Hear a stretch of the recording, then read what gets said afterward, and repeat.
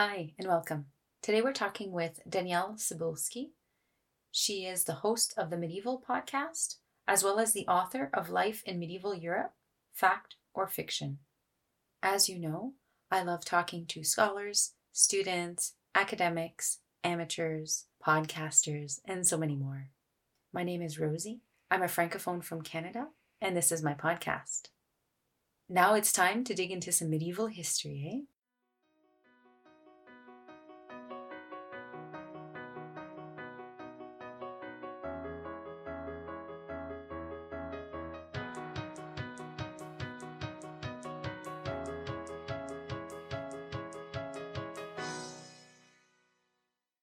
Today, I'm really excited. I'm talking with Danielle Cybulski. She is a fellow podcaster. She's also an author, so that's pretty exciting. And I just want to say thank you for being here. I'm so excited you're here.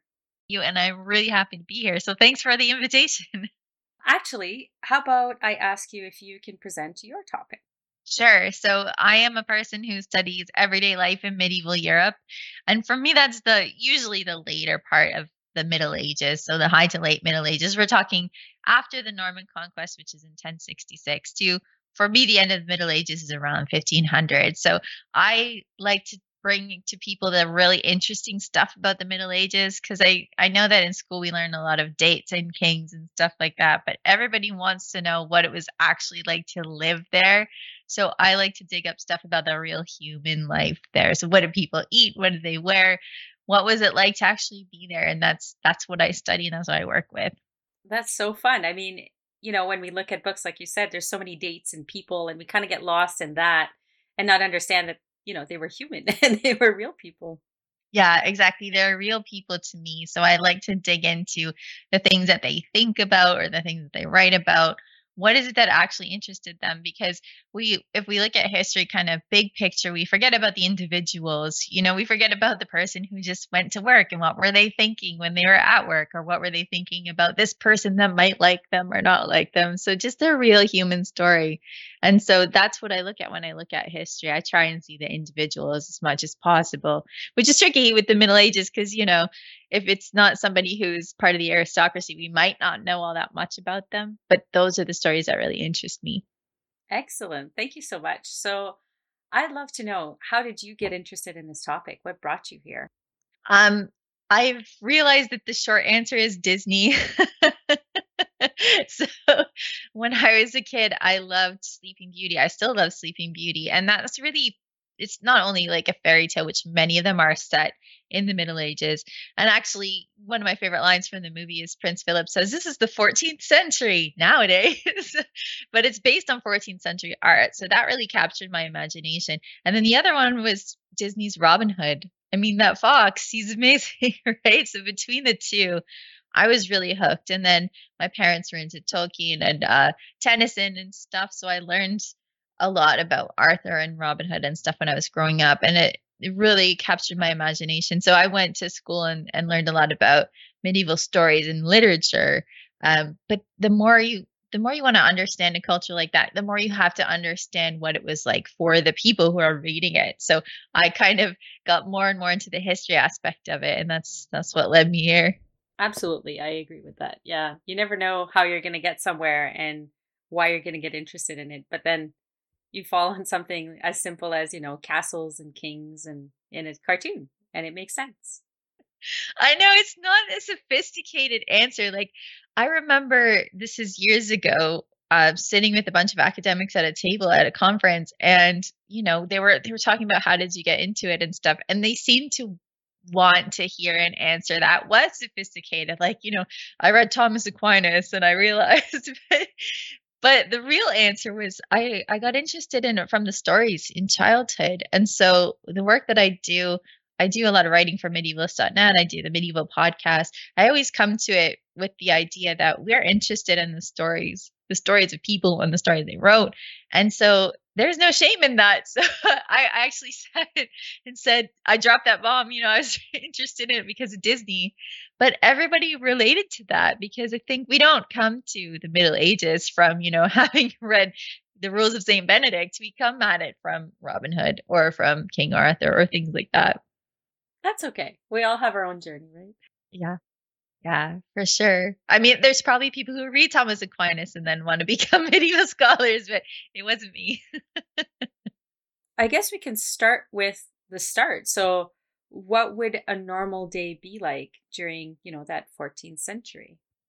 Yeah, the 14th century is my favorite century because it's full of disasters. So like war and plague and things like that, which I think we can relate to in a lot of ways now. What I like about it is how resilient people were and how they dealt with these problems. But to to figure out everyday life, you have to find like a typical person, which is not all that easy to do. So if you think of a noble person, maybe what I can talk about for a second is what people don't understand that noble people had to deal with. And so when you think about a knight, for example, he's going to go through his day. He's going to practice fighting. He's going to actually make sure he's honing his martial skills. So knights have to make sure they're great with horsemanship. They have to make sure they're great with weapons and things like that.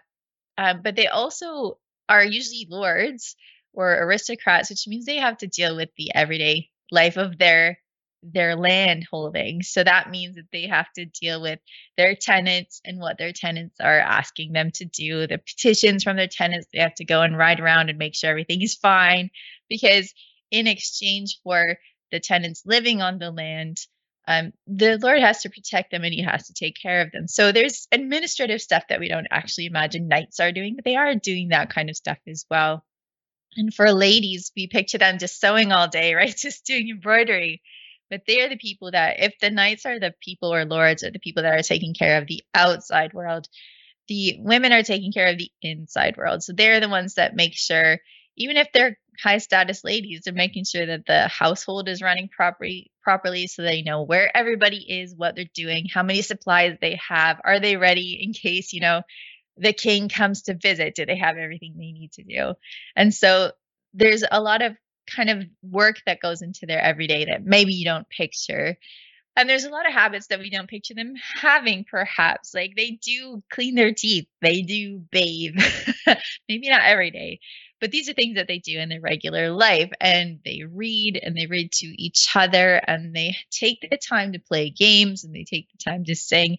So when you think about people in the Middle Ages, I think we think of them in stereotypes, and that's kind of fair because that's how we're raised. But you really want to think about what do they do during their everyday? Well, they talk to people and they ate, and they clean their teeth, and they brush their hair, and they pick their outfit. And these are the type of things that we may not picture, but this is part of the typical everyday, just like it would be for a person today. I mean, they're not just fighting all day and they're not just sewing all day. And I think that's the picture that we get because in media, they're trying to tell a story in a short amount of time. And so you use just kind of symbols, the woman with her embroidery hoop and the man with his sword. But they're actually people who are having discussions and planning things and writing letters, that kind of thing. So yeah. So, the typical day like that's more like on the western side of Europe, I guess, or did they have differences across Europe?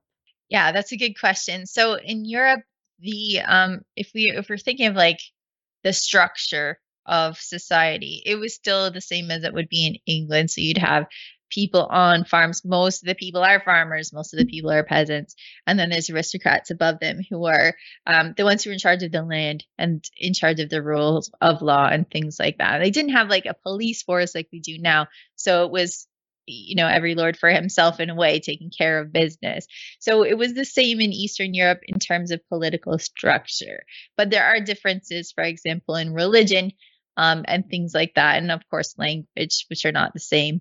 And so there's some difference also. It's not the same as the countries that we have now. It was smaller little groups of lords or kings and things like that. And so the rules would be different. And the toleration of difference would be different across the board as well. But when you think about the basic political structure, lords and peasants, yeah, that was across Europe. You mentioned that a lot of them were farmers. So when it came to farming, what was the typical? I know I keep saying typical, it's a difficult thing, but sort of what was the typical running of a farm? Yeah, well, in the same way, you'd have the men who were taking care of the stuff that was outside the home, and the women who are taking care of stuff that was inside the home. So it's kind of what you picture, in that you'd have to get up with the sun and you'd have to eat, and then the men would go out. So for people like you and I are Canadians, and our growing season is much shorter, but for Europeans it's longer. So much of their time would be taking care of the fields, right? It's a constant thing as a farmer going out there and taking care of the fields, especially when you're not using a tractor, you're using a horse and plow.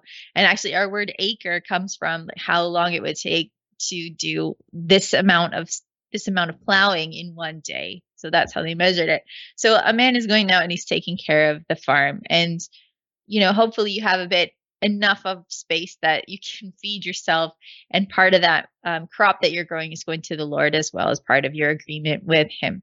And then the women are doing everything else. So during their day, they're going to be taking care of animals, they're going to be taking care of children, they're going to be taking care of food, textiles as well. Hopefully, they'll have time to visit with friends while they're sewing or while they're, making cheese or whatever. But yeah, women are taking care of all of the things. And there's actually poems in the Middle Ages where there's men who are complaining, like, our lives are so hard and we never finish all of our tasks. And the women are like, do you want to trade for a day? Because I have been up with the sun, I've been up with the baby all night, I'm doing all the things, and all you have to do is take care of the field, and that's it. And there's one of these poems which I think is like really fantastic, but they decide to switch for a day, but the end of the poem is lost, so we don't know what happens. But yeah, if you're a peasant, your whole day is basically taking care of the things that you need to do because everything takes longer. You don't have fridges. We do have markets, but we don't have a grocery store, and you have to create every single stitch of clothing that you're wearing unless you have the money to buy it, which is going to be fairly rare. So their entire day during the day is going to be doing the things that are necessary for survival. That said, they do have time to play games and sing songs and tell stories, especially after the workday is done. Like once the sun's going down, you can't really work. So this is a time for leisure. They also had a lot of holidays. That's their holy days. That's where our word comes from. And they weren't allowed to work on those days. So on holidays and Sundays, they weren't working. They were playing sports and games and things like that. So a peasant's life was difficult and it was full of work, but it wasn't completely work. And in and among those things, you have to think of it being a social thing as well. Even when we're working or when we were working, we could go to the water cooler. Same thing for people in those days. So even though we picture their life and all of the tasks they have to do during the day being really full and a lot of work, they also had a life like we do. So I wanted to make sure that we get that in there as well. I feel like if we think about any of the storytelling that happened, in all these oral traditions with, I'm guessing some of the people weren't literate. So how do you keep those traditions going? They have to talk about it sometimes. So that's a really good point. Yeah, I remember talking to someone about Chaucer. This is years ago, and they were saying, "Well, this person's a peasant. Like, how would they know the Canterbury Tales?" And the truth is that people didn't have copies of the Canterbury Tales. The Canterbury Tales came out in 14th century, and the printing press came out in the 15th century. So all of these are handcrafted manuscripts. Everything is written by hand, which means that not everybody has a book club with novels, right? Like even in the palace, you have people reading out loud. And when you think about this, like Chaucer or someone else reading out loud to the court, it's not just aristocrats who are sitting there that can read. There are people who are serving the food and they can hear the stories and then they can tell their friends and their friends can tell their friends. So even if you have something that is, aimed at a literate public, doesn't have to stay there. People are telling stories to each other because they're human beings. Like how often do you retell a juicy story or tell about a movie that you saw to your friends? It's the same type of thing. Yeah, absolutely. That makes so much sense, right? That these stories were able to be propagated in a whole different medium, essentially. Yeah, even if they were written down. So I guess we looked at their everyday life, talked a little bit about storytelling, because I guess that's part of their life also. And you said they played games. Do we have an idea of what types of games they played? Yeah, we do, and they're going to be familiar.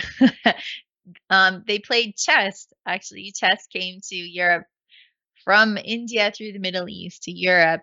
And so that is a game that they had elephants in the Indian version and they became bishops in in Europe, which, makes sense with the worldview. But they had checkers, they had Nine Men's Morris, and backgammon was a favorite game as well. So they had all of those games, board games. In the later Middle Ages, they also had card games, especially with as the printing press came, you could have more card games going into the early modern period. But yeah, card games as well, dice games, because they've had those forever. So you could play dice games too. But they also had sports. So in the 14th century, especially if you're looking at England, the King Edward III, he was in a war with France, so he made sure that everybody did archery. So every week you had to do archery practice. So there's that as a sport that you could do. They also played soccer or football. They played an early version of golf. I think it was called golf, so very close. But yeah, they played all sorts of games, things that are lost to us now. But yeah, basically backgammon, chess, and checkers, those sets that you still get, those are hundreds and hundreds of years old, and people enjoyed them then, enjoy them now. I still like a good game of backgammon. Yeah, I feel like these games are timeless. Yeah, because they're pretty easy. I mean, you only need to have a stick to draw in the dirt and some rocks, and you've got a checkerboard. It's simple. And I do want to emphasize that like they weren't like just digging in the dirt for their games. They had actual like chess pieces and checker pieces and stuff. But the point is that these games can spread rapidly and you can play them easily because you don't need a lot of stuff to do it. Absolutely. They were farmers. They loved to play games. And you said there was a lot of upheaval during this period. So did you want to talk a little bit about what happened and how they dealt with it in their everyday life? Yeah, well, so the 14th century is a time when there was a shift in the weather. So this shift in the weather is probably possibly responsible for the Black Death in a lot of ways. So at the beginning of the 14th century, there was a lot of famine across Europe. So that's already a terrible time. This is in, if I have my dates right, it's around 1320, maybe a bit before, maybe a bit after. So there's famine. That's a terrible time. And then there starts to be unrest in Europe because the King of England, Edward III, his mom was French, and his mom's family dies out. And so Edward thinks, I should be the King of France too. So he tries to make a claim to France, which of course the French are not into because they don't want to have somebody from England on the throne. So this starts the Hundred Years' War. So that's already in motion, is starting to get into motion when all of a sudden from the east comes the Black Death, and that arrives through ships. You can actually trace it. We can now, with DNA testing, trace the strains of the Black Death, but that swept across Europe and it killed anywhere between a third to a half of the population, depending on where you are. So people compare this to COVID-19, and it's not the same at all. When you think about, if you look around your house or your neighborhood and you picture every second person is gone, or every third person, that's a huge difference. So the entire continent is going through a lot of trauma at this time. And the thing about the Black Death that people also don't realize is it came back in waves all the way up to the 20th century. And it actually still exists right now, but we have antibiotics for that. So if you're traveling around in Arizona or something, you could catch the Black Death, but you'll survive it because you'll get antibiotics. So it's a very traumatic time for people. So you're trying to figure out like, how did they deal with it? And sometimes you get chronicles where there's one monk that says this is the end of the world. But then you have people like Chaucer who mentioned it, I think, once in passing. Then you have in Italy, you have Boccaccio who starts his Decameron, which is about people who are fleeing the Black Death. So you have all these different ways in which people are dealing with it. And one of the things that I think maybe your listeners don't realize is that people really cared for each other, and they really understood how to care for each other in ways that maybe we don't think of now. So if you think not only just of the care that you have to provide for people when everybody's sick, that's difficult. You had a lot of priests, for example, who are taking care of the sick and dying from this. But you have a lot of war at this time too. And people are coming back from war with disability and they're being taken care of. So you have people coming back with PTSD, you have people coming back with injuries, and the community is taking care of them as best they can. And I like to see this, that again, that human element. So if you have someone who's coming back, for example, with a head wound and their personality is all of a sudden different, there is an acceptance of that. And there are contingency plans in place for that. For example, like the relatives will take care of the property until this person recovers, or if they don't recover, they'll take care of it until the heirs are old enough, or it'll go into the possession of the king and he will administer it. So just the way that people come together and they take care of each other, even in the midst of disaster, is what I find fascinating about the 14th century. So yeah, famine, plague, and war all in the same century. It was a crazy time, and I would never want to visit it. But it's interesting to me how people dealt with it. Yeah, again, you're mentioning that human element. It's so important to look at it. I mean, they didn't just live in the books, right? They had everyday lives that they had to deal with, these injuries and all these other problems that we might not consider. It's great. Yeah, I mean, if you look at the Monty Python view, and it's funny because those guys actually studied the Middle Ages, they know what they're talking about, and so the more you know about the Middle Ages, the funnier the Holy Grail is. But I mean, you have these peasants that are collecting filth, and it's a joke because that's how we see them. We don't think of what they did all day. We don't think of what they did when their loved one came home from war and they were traumatized. We don't think about that. But the truth is that there were human beings that were dealing with that. And I want to know more about them, how they do that. And that's where I like to dig into history. And I guess talking about sickness and taking care, do we have an idea of what the medicine was like? Was anything effective? Did anything work? Or was it all just unfortunately not advanced enough? Well, unfortunately, it was not advanced enough. So we look back to the Middle Ages and we think it was because they were dirty or whatever. That's the reason. And in a way, they deserved it because they were too dumb to know how to take care of it. But like I said, no one was able to keep this down for centuries. And I mean, the same disease came around centuries before the Black Death. This was just the worst example of it. So what did they do for medicine? They tried everything they could. So I think that the first recourse is prayer. So they did do that, but I mean, we do that now, right? There's people who are praying to not get COVID, for example. What else did they do? Well, the medical theory at the time suggested that bad smells would cause disease. And in a way that's not too far off because the idea is that it's the air, it's the corrupted air that's causing disease. And we know that it does actually, but they thought it was stuff that you could actually like smell, like detect. So what they were doing was they did come up with stuff like you've heard of like pocket full of posy. That Ring Around the Rosie is not medieval, but that idea was around where people would try and smell things to not smell this miasma, this bad smell as well. They would try and do that. They did do things like bloodletting if they could, or using leeches to try and get rid of corrupted blood. But basically, nothing worked. There was nothing that worked. And when you think about it, there are so many diseases that antibiotics can take care of really quickly and nothing else will do it. And that was what happened at the time. So the best thing that people could do is quarantine, but we know from today that's really hard to enforce, and you have to get everybody on board and you have to make contingency plans for how people can survive in quarantine.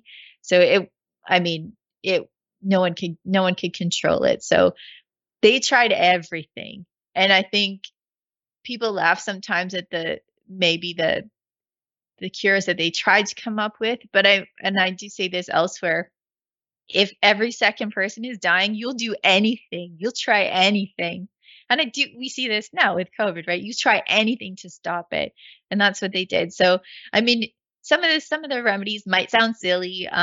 This isn't a Black Death one, but there's one that's like suggesting you whip people with porpoise skins. That's weird. But when you think about it, you're going to do whatever it takes.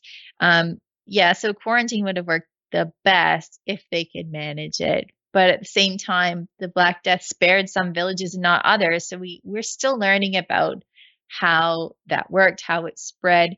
And that research is actually helping us now when we're thinking about epidemic disease. Yeah, it's quite surprising how we can look that far back into history and hopefully get some insight. Yeah. And the DNA testing and tracing shows us how that particular disease mutated and how it spread.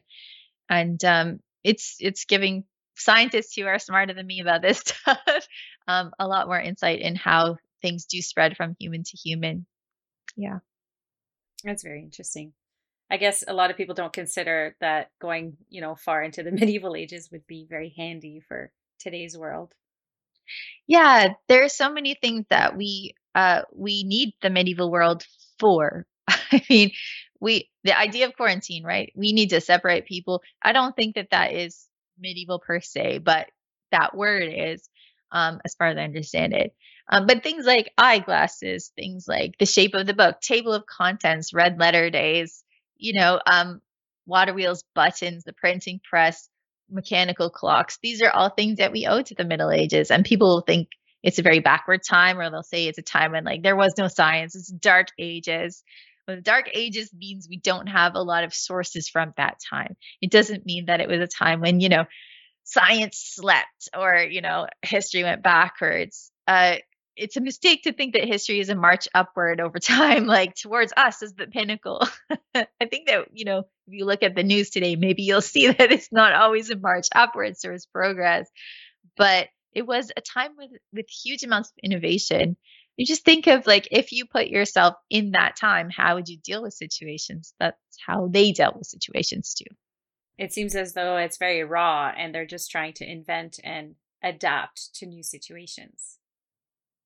Yeah, I don't know that it's necessarily raw as in like they're just like wandering around the bush and collecting filth because there's like a huge sophisticated society, right? People are writing amazing poetry and stuff like that. There's just the so much intellectual knowledge and stuff that again, if you trace back, you find in the Middle Ages, this is where people were thinking really deeply about stuff. But when you think about, the elements, you do have to deal with, your survival first. And that is more difficult than it is for most of us now. We can assume that we will have a place to live that's not going to fall down. Where back in the day, you had to do that yourself. You had to figure that out yourself. So in a way, it's raw in that way. But I don't want people to think that they're just kind of like wallowing in mud and that coming up with the wheel. No, that was like thousands and thousands of years before this. Yeah. Yeah, I didn't mean it that Yeah, way. yeah. I meant it more, like the water wheel or, different mills and different techniques for grinding grain maybe or stuff like that. I mean, that, if I'm not mistaken, does come from that time period, doesn't it? Yeah, so there's mills that are made with water and stuff like that, using water in the Roman period. So that's earlier, but I think the water wheel is a medieval invention and it was hugely effective. It made everything a lot faster and more efficient. A couple of other inventions that they just improved upon were the spinning wheel. This is something that just hugely increased production, which made it so much easier than using a drop spindle. The production was a lot better. Things like the horizontal loom, because before this, people were weaving on a vertical loom. People still did that, and people were doing it in the Viking Age. But like later parts of the Middle Ages, they had horizontal looms, which again were so much faster. Because I don't know if you've seen a loom before, listeners, but you can shoot the shuttle across and it's a lot faster than trying to do it vertically. So that kind of innovation, even if they're not, inventing it from scratch, they invented some stuff from scratch, like eyeglasses. But the improvements that they made upon technology, like water mills, like looms, like spinning, those things were I mean, we wouldn't be where we are without them. Absolutely. I love the innovation that they had, using what they had at hand. Yeah, it's smart. Looking at a process that you think we could do this better. How do we do this better? And I mean, this is just human beings being curious about things and trying to make their lives easier. Or just seeing if they could do it. Like, can I do this? When I think about the mariners, for example, they didn't think that the earth was flat, by the way. They didn't think they were going to sail off the edge. They knew it was round. They calculated based on that. And they charted their courses based on the fact that it was a sphere. And that falls apart right away, by the way. If you try and look at, do people think the earth is flat? No, that falls apart right away. But the sheer audacity of saying, let's just go out and see how far we get. Like, this is, I think it's amazing when you have these humans being so curious and adventurous and just wanting to see what they could do. And we're trying to do that, still trying to get to the stars, or trying to get further underwater, or trying to improve processes that we have now. And I just like that human spirit and seeing it happen. And if I'm correct, because I took a medieval class a while ago from that time period, but isn't it around this time that the guilds were being built and settled, where that industry section was sort of growing? Yeah, so they did have guilds, especially this, and those guilds were important in so many ways, because they not only made it so that you could have a whole bunch of people with the same skills learning from each other. You have like masters and apprentices. This is old, but it became kind of official with guilds and things like that. But the guilds also, they made sure that the prices were fair. They made sure that the measurements were fair, so that, from place to place, you weren't being scammed. This is in part because of the guilds.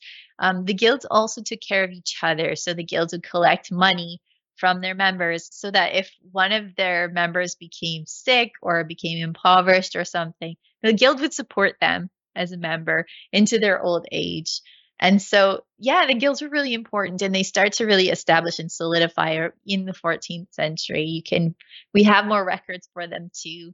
I think that especially in London, we have quite a lot of records for the guilds. So you can actually search, I think, on the internet and see if one of your relatives was a member of a guild in London. And it's cool. It's nice to see how these groups work within the town and as individuals. And I should mention that usually women were not at the forefront of industry. They were usually the people who were in the back room doing a lot of the work, right?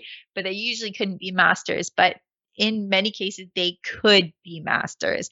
And so there are guilds, for example, embroiderers guilds in Paris, that have a lot of women members who are masters in the guild. So we don't want to forget about them. So the guilds, mostly men, but women involved too.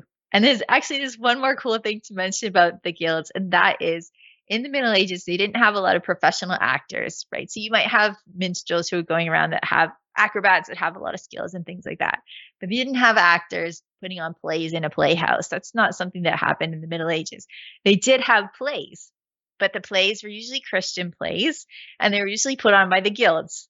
And so you'd have, not farmer, but like Baker Joe would be in a guild play every year to celebrate, well, in England, Corpus Christi, a certain feast of Jesus. So it was cool because they would give out each part of this Christian story to a different guild. So Noah's Flood, for example, they would give that play to the Shipbuilders Guild, and they would put that on every year. And they would have like the Garden of Eden. They would give that to the grocers, because the grocers had the apples. And so the guilds, I think that we think of them in terms of just business, but they also actually put on plays, which I think is just awesome. That's definitely not something I had ever heard. Yeah, it's cool, right? So you did mention women a little bit. So in the medieval world, we have sort of an idea of their everyday life and their possible involvement to some level in guilds. Now, throughout Europe, and maybe, I don't know if you know a bit about the East also, but what were some of the women's roles in the medieval time? Their most important role was supposed to be supporting men, but that meant a whole lot of different things. So, queens, for example, I mean, you have the king, and he's going to his council, and he's hearing advice from his council, but he also is going to bed with the queen, and they're going to have a discussion about what's going on.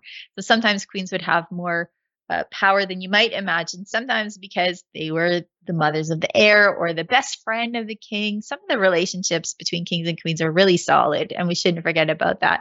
The queen also had a really symbolic role in that she was supposed to be the mild one. So if the king had to like put out some harsh justice, but he didn't really want to, then the queen could go up and say, I beg you to have mercy. And the king could do that without losing face. So that's a really important function for queens.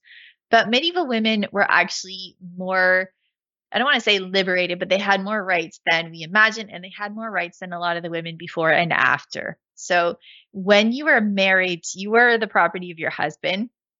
He could discipline you physically, but this rule of thumb is a myth. That's not how it went. But he was not allowed to go too far, and the neighbors would step in if a man went too far in quote unquote disciplining his wife. She could leave him if he was abusive. They would not be able to divorce, but she could live away from him. She could also ask for an annulment if they couldn't have children together. She could ask for that. Or if he didn't want to be part of the relationship in that way, she could ask for an annulment. So she could separate that way. When you became a widow in much of medieval Europe, and again, the East is not my specialty, but I think that this kind of applies there too. When you became a widow, then you had more autonomy. And most widows didn't remarry. They didn't want to remarry because they might have more control over their land in some places. They might have control over their destiny in some places. They could take their skills and they could go to a convent if they wanted. Like a lot of nobles could read. The women could read. And where do you find the books? You find them in convents. So they might do that as well. And also, in a time like the 14th century, when there were more frequent battles, and again, people were not fighting every day, but there were more frequent battles at that time. I mean, who was in charge? I've already said like the men are in charge of the stuff outside of the house. Women are in charge of the stuff inside the house. This means everything from like running it when their husbands are away, which might happen a lot if he had a lot of property, if he went on crusade, if he went out fighting. They're in charge of everything. They're also in charge of defending their place. And so you have stories of women who are defending their lands, in very literal terms. They might be taking up arms themselves, probably from the walls, but they were in charge of all sorts of stuff. And you see them making rules or judgments over the peasants in their own names, especially in southern France. So women had a lot of roles. They had a fair amount of autonomy when we think about like history broadly, but they had a lot of influence that we may not imagine that they did, not only in the bedroom, and I mean, this is conversations that you're having with your husband who might have more power than you, but also when they're widowed, for example. So yeah, they are really interesting, the women of the Middle Ages, and they're also often sidelined or ignored. They're thought of as like the damsel in the tower.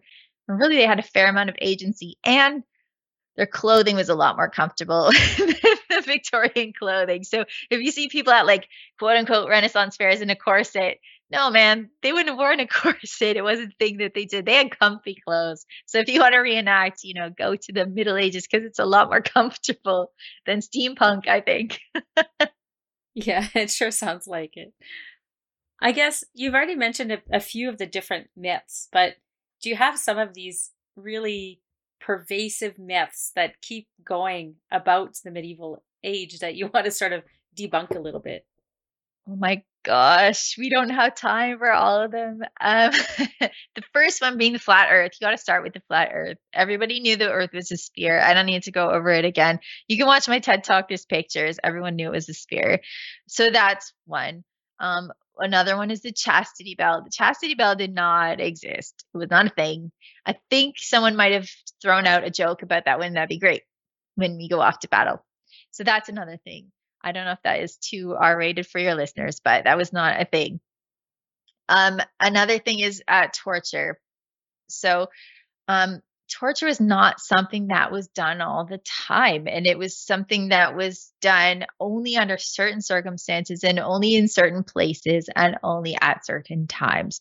So people were not torturing each other. And if you did in the Middle Ages, you didn't need to have these elaborate devices. So, like the Iron Maiden, that is a Victorian fake. The pair of anguish, that's Victorian fake. Like the Scold's Bridle, that's early modern. That's not medieval. These things, they're not medieval, but they really stem from the fact that we think that we are so sophisticated that we had to have come from a place of brutality. So things were so much worse back then. It also comes from the fact that after the Reformation, which is in the early 1500s, um, the Protestants really had to show how different they were from the Catholics. And in the Middle Ages, there was no Protestant Catholic. It was a form of religion that most closely resembled Catholicism. So, the Protestants are saying at the time they were Catholic, they were superstitious, they were brutal and savage. This is why you have torture devices. But if someone wanted to torture you in the Middle Ages, it doesn't take a lot. Our human bodies are fragile, right? So people didn't torture each other all the time. They only did that, like I said, under certain circumstances. For example, you couldn't torture someone if only one person had accused them of something. You couldn't torture them unless it was a really big crime. And also in places like England, it wasn't allowed. Torture was illegal because people knew that under torture you'd say anything. And they were actually really invested in justice. They weren't invested in hurting people. They wanted to find out the truth. And if you can't find the truth out through torture, why would you do it? So um, I remember looking back on, again, since 14th century, this is when the Templars were arrested. And the King of France, he really wanted to destroy the Templars in part because he owed them a lot of money. So let's not forget about that. This is not all about heresy and things like that. So he was torturing Templars in France because he wanted them to admit to things that he could then prosecute. But Edward II, who is the King of England, refused for the longest time because in England, this is not what we do. So there's that. It's important to distinguish between torture and punishment. Punishment is a different thing. This is, you've been found guilty, and in that case, you do need to be punished. So people think of like lopping off arms all the time or throwing people in Iron Maidens. It's not how it was. And people are even executed much less often than you see in the movies. So people were a lot more dedicated, like I say, to justice and fairness than we see now, in part because people are more fair than we might imagine. The other reason is it was a time when not everybody was super religious, but religion was a lot bigger than it is today, I think, in people's everyday lives. And if they led to something that killed someone or hurt somebody, they had to answer to God for that. So they were much more reticent about hurting people than we think. Was it a more brutal time? Yeah, it was, but certainly not to the extent that we think. So yeah, I mean, chastity belts, the flat earth, the torture thing, that's just the tip of the iceberg. Like I could go on, but those are, I think, three of the really big ones that are really pervasive and hard to root out despite our efforts. Absolutely. Yeah, the chastity belt never made sense. I feel like there'd be some bodily functions that just wouldn't work with it. So. Yeah, that's why they didn't do it. I mean, it doesn't make sense. No. So you mentioned a little bit about, justice. So did they have courts? How did that, not like in the king and queen sense, but like more like the justice courts? What was their systems? And I don't know if you have different countries as an example, but Yeah. So I think that the clearest example, because I'm imagining most of your listeners are English speakers, so we'll use England because that is a good case study. So earlier in the Middle Ages, they did have trial by ordeal and they did have trial by combat. So trial by ordeal is when you would put somebody through a difficult task, usually painful, and depending on how that turned out, then that was God's verdict on it. So you have the ones that people associate with witch trials. Again, witch trials are not really a medieval thing. They're mostly an early modern thing. The Salem ones, for example, they weren't even in North America till the very end of the Middle Ages. But anyway, I'm digressing. So one might be you have to hold a hot iron in your hand as part of your ordeal. And if it heals cleanly, then you're innocent. God has said you're innocent. Again, with the water one, a priest would bless a specially made pit, so not just a lake or something, blessed this water. And of course, it would become holy water once it's blessed. And if the water accepted you, so if you went down into the water, then you're innocent if they could fish you out in time. If you floated, then you're guilty. So, but obviously, they knew at the time, just as we know now, that it's pretty easy to cheat the system. And if you had trial by combat, you could hire a champion to take care of business for you. Sometimes it was part of a plea bargain. You could get a criminal to fight for you. um, and people knew you could game the system. So the Pope actually outlawed trial by ordeal in 1215 as part of the Fourth Lateran Council. So you weren't really supposed to do that. Were people still doing it? Sort of, but not really. They were starting to try things in a court, like you say. And in the 12th century, you have Henry II, who's the dad of King Richard and King John. And he was trying to really make the law so that it not only applied to everybody, but so that it was more fair. So this is before 1215 when the ordeals are officially ended. So he's trying to make it so that everybody has the same law. So this is because there was one law, the king's law, for the regular people, and there was one law for the clergy. So the clergy were not, they were punished in ways that were different. So the king might take a hand. In some cases, he might hang you. This could not be done to clergy. The clergy took care of their own. So this means that if you were a murderer, for example, you would be sent to the king's justice. If you're a regular person, you would die. You'd hang for that. But if you were a clergyman, you wouldn't. You'd have to, do penance and stuff. And so sometimes it's really clever to show that you were a priest or a clerk and you shouldn't be subject to the king's justice. You might have just memorized the Lord's Prayer in Latin to prove that you're a priest. And so people would be like, you'd be in trouble for murder, for example, and you start like spouting off the Lord's Prayer in Latin to show that you're really subject to the church's justice. Well, a king like Henry found this is not fair. He wanted to bring everybody together under the same law, like I'm saying. So this is why he had this conflict with Thomas Becket, where Thomas Becket ends up martyred. He put Thomas Becket into the archbishopric so that he would work with him to make this law all one. And once he was Archbishop of Canterbury, Thomas Becket was like, no, I think that we should still have a church law.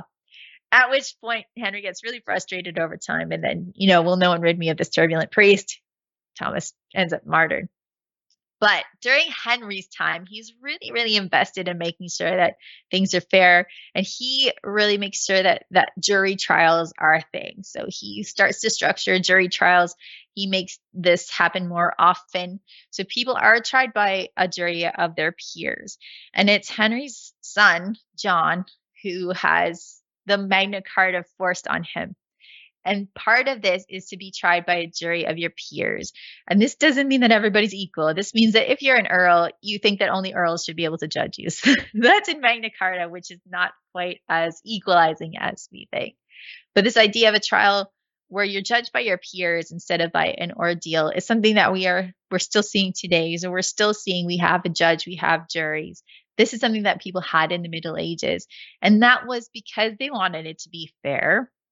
They wanted to have witness testimony, forensic testimony. They had these things as part of trials because they wanted to be as fair as possible. So the justice system is very complicated in that you do have the separate church laws and the king's law, but it resembles more of our way of doing things now during the Middle Ages. So that's like, to make a short answer long. That's kind of, it's like the broadest strokes of how medieval justice worked. Well, I mean, all of it seems very complex. Doesn't matter what time period you're talking about. Yeah, that's true. So you gave me a crazy but true fact about you, and I'd love it if you could share it with us. Yeah, so the crazy but true fact about me is I actually have a brown belt in Krav Maga, which is it's not a martial art, it's a combat system, but I like to fight people in my spare time. So I'm like a bookish person who researches like medieval stuff. And what I do in my spare time is I fight my friends. So I do self-defense and actually have a brown belt, which I am proud of. I've worked hard towards. And once we get to be able to like go back into gyms and stuff, I would be working towards my black belt in that. So yeah, I don't think you picture that when you picture like nerds, but that is what I do for fun. That's really amazing. I would love to learn Aikido just so I can play with swords. Right? It would be fun. Oh my goodness. And I like to ask this question. So if you had a time machine and you could come back safely, you're not going to get the Black Plague and, all of that. Where would you want to go? Maybe who would you want to meet? What event would you want to see? Do you have a specific time or place or person in mind? Okay, so with the understanding that I have all my shots and I have the correct clothing, because, when people talk about time machines, like I have a shaved head, I have very, very short hair, and that would either mean I was a nun or an adulteress. So, so assuming like a new nun or an adulteress, so assuming that I have the right clothing, I would like to visit the 14th century. But in terms of someone I'd like to meet, the person I'd probably like to meet is Christine de Pizan, who was writing at the end of the 14th century, just because she's super cool. So I imagine most of your listeners won't know her, but she basically wrote, well, her biggest bestseller, I think, was The City of Ladies, which is a book that is totally written to work against all these misogynistic ideas of women that people had. So she wrote this entire book that is all full of like, women are great, we are so powerful. Here are all the examples from the Bible, from ancient Greece, from today, where you can see like women are just amazing. And so I would like to meet her because she was not only, someone who's writing stuff that was very positive in terms of like women, but also somebody who was probably the first professional female writer that we know of. So she was widowed when she was young, and she made her living from writing, which is something that is really difficult at this time for even men to do. So I'd really like to sit down with her and just talk over like how her life went, because she had some really interesting struggles. She lived through a lot of interesting stuff, and she had the fortitude to write about in defense of women when it was a time you wouldn't be burned at the stake for it. I should be clear about that. But it was a time when that was unpopular. And so to talk with her and find out more about her life and her courage would be something I'd like to do. Yeah, she is quite a fascinating figure. Agreed. Yeah. She's amazing. Yeah.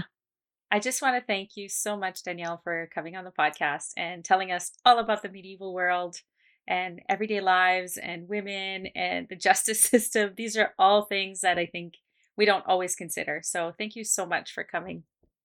Thank you. It's been such a pleasure to talk with you. And of course, I could talk about the Middle Ages all day. So thanks for the opportunity. And you also wrote a book. So did you just want to mention it a little bit? And I'll put all the info in the show notes. Sure. The most recent book is Life in Medieval Europe, Fact and Fiction. So this is a book that I've structured to answer people's questions. So the table of contents is all questions. And I'm hoping that people, when they pick it up, they can just read it start to finish because they find it interesting, or they can just kind of mine it for the stuff that they're interested in. So yeah, Life in Medieval Europe, Fact and Fiction. Excellent. Thank you.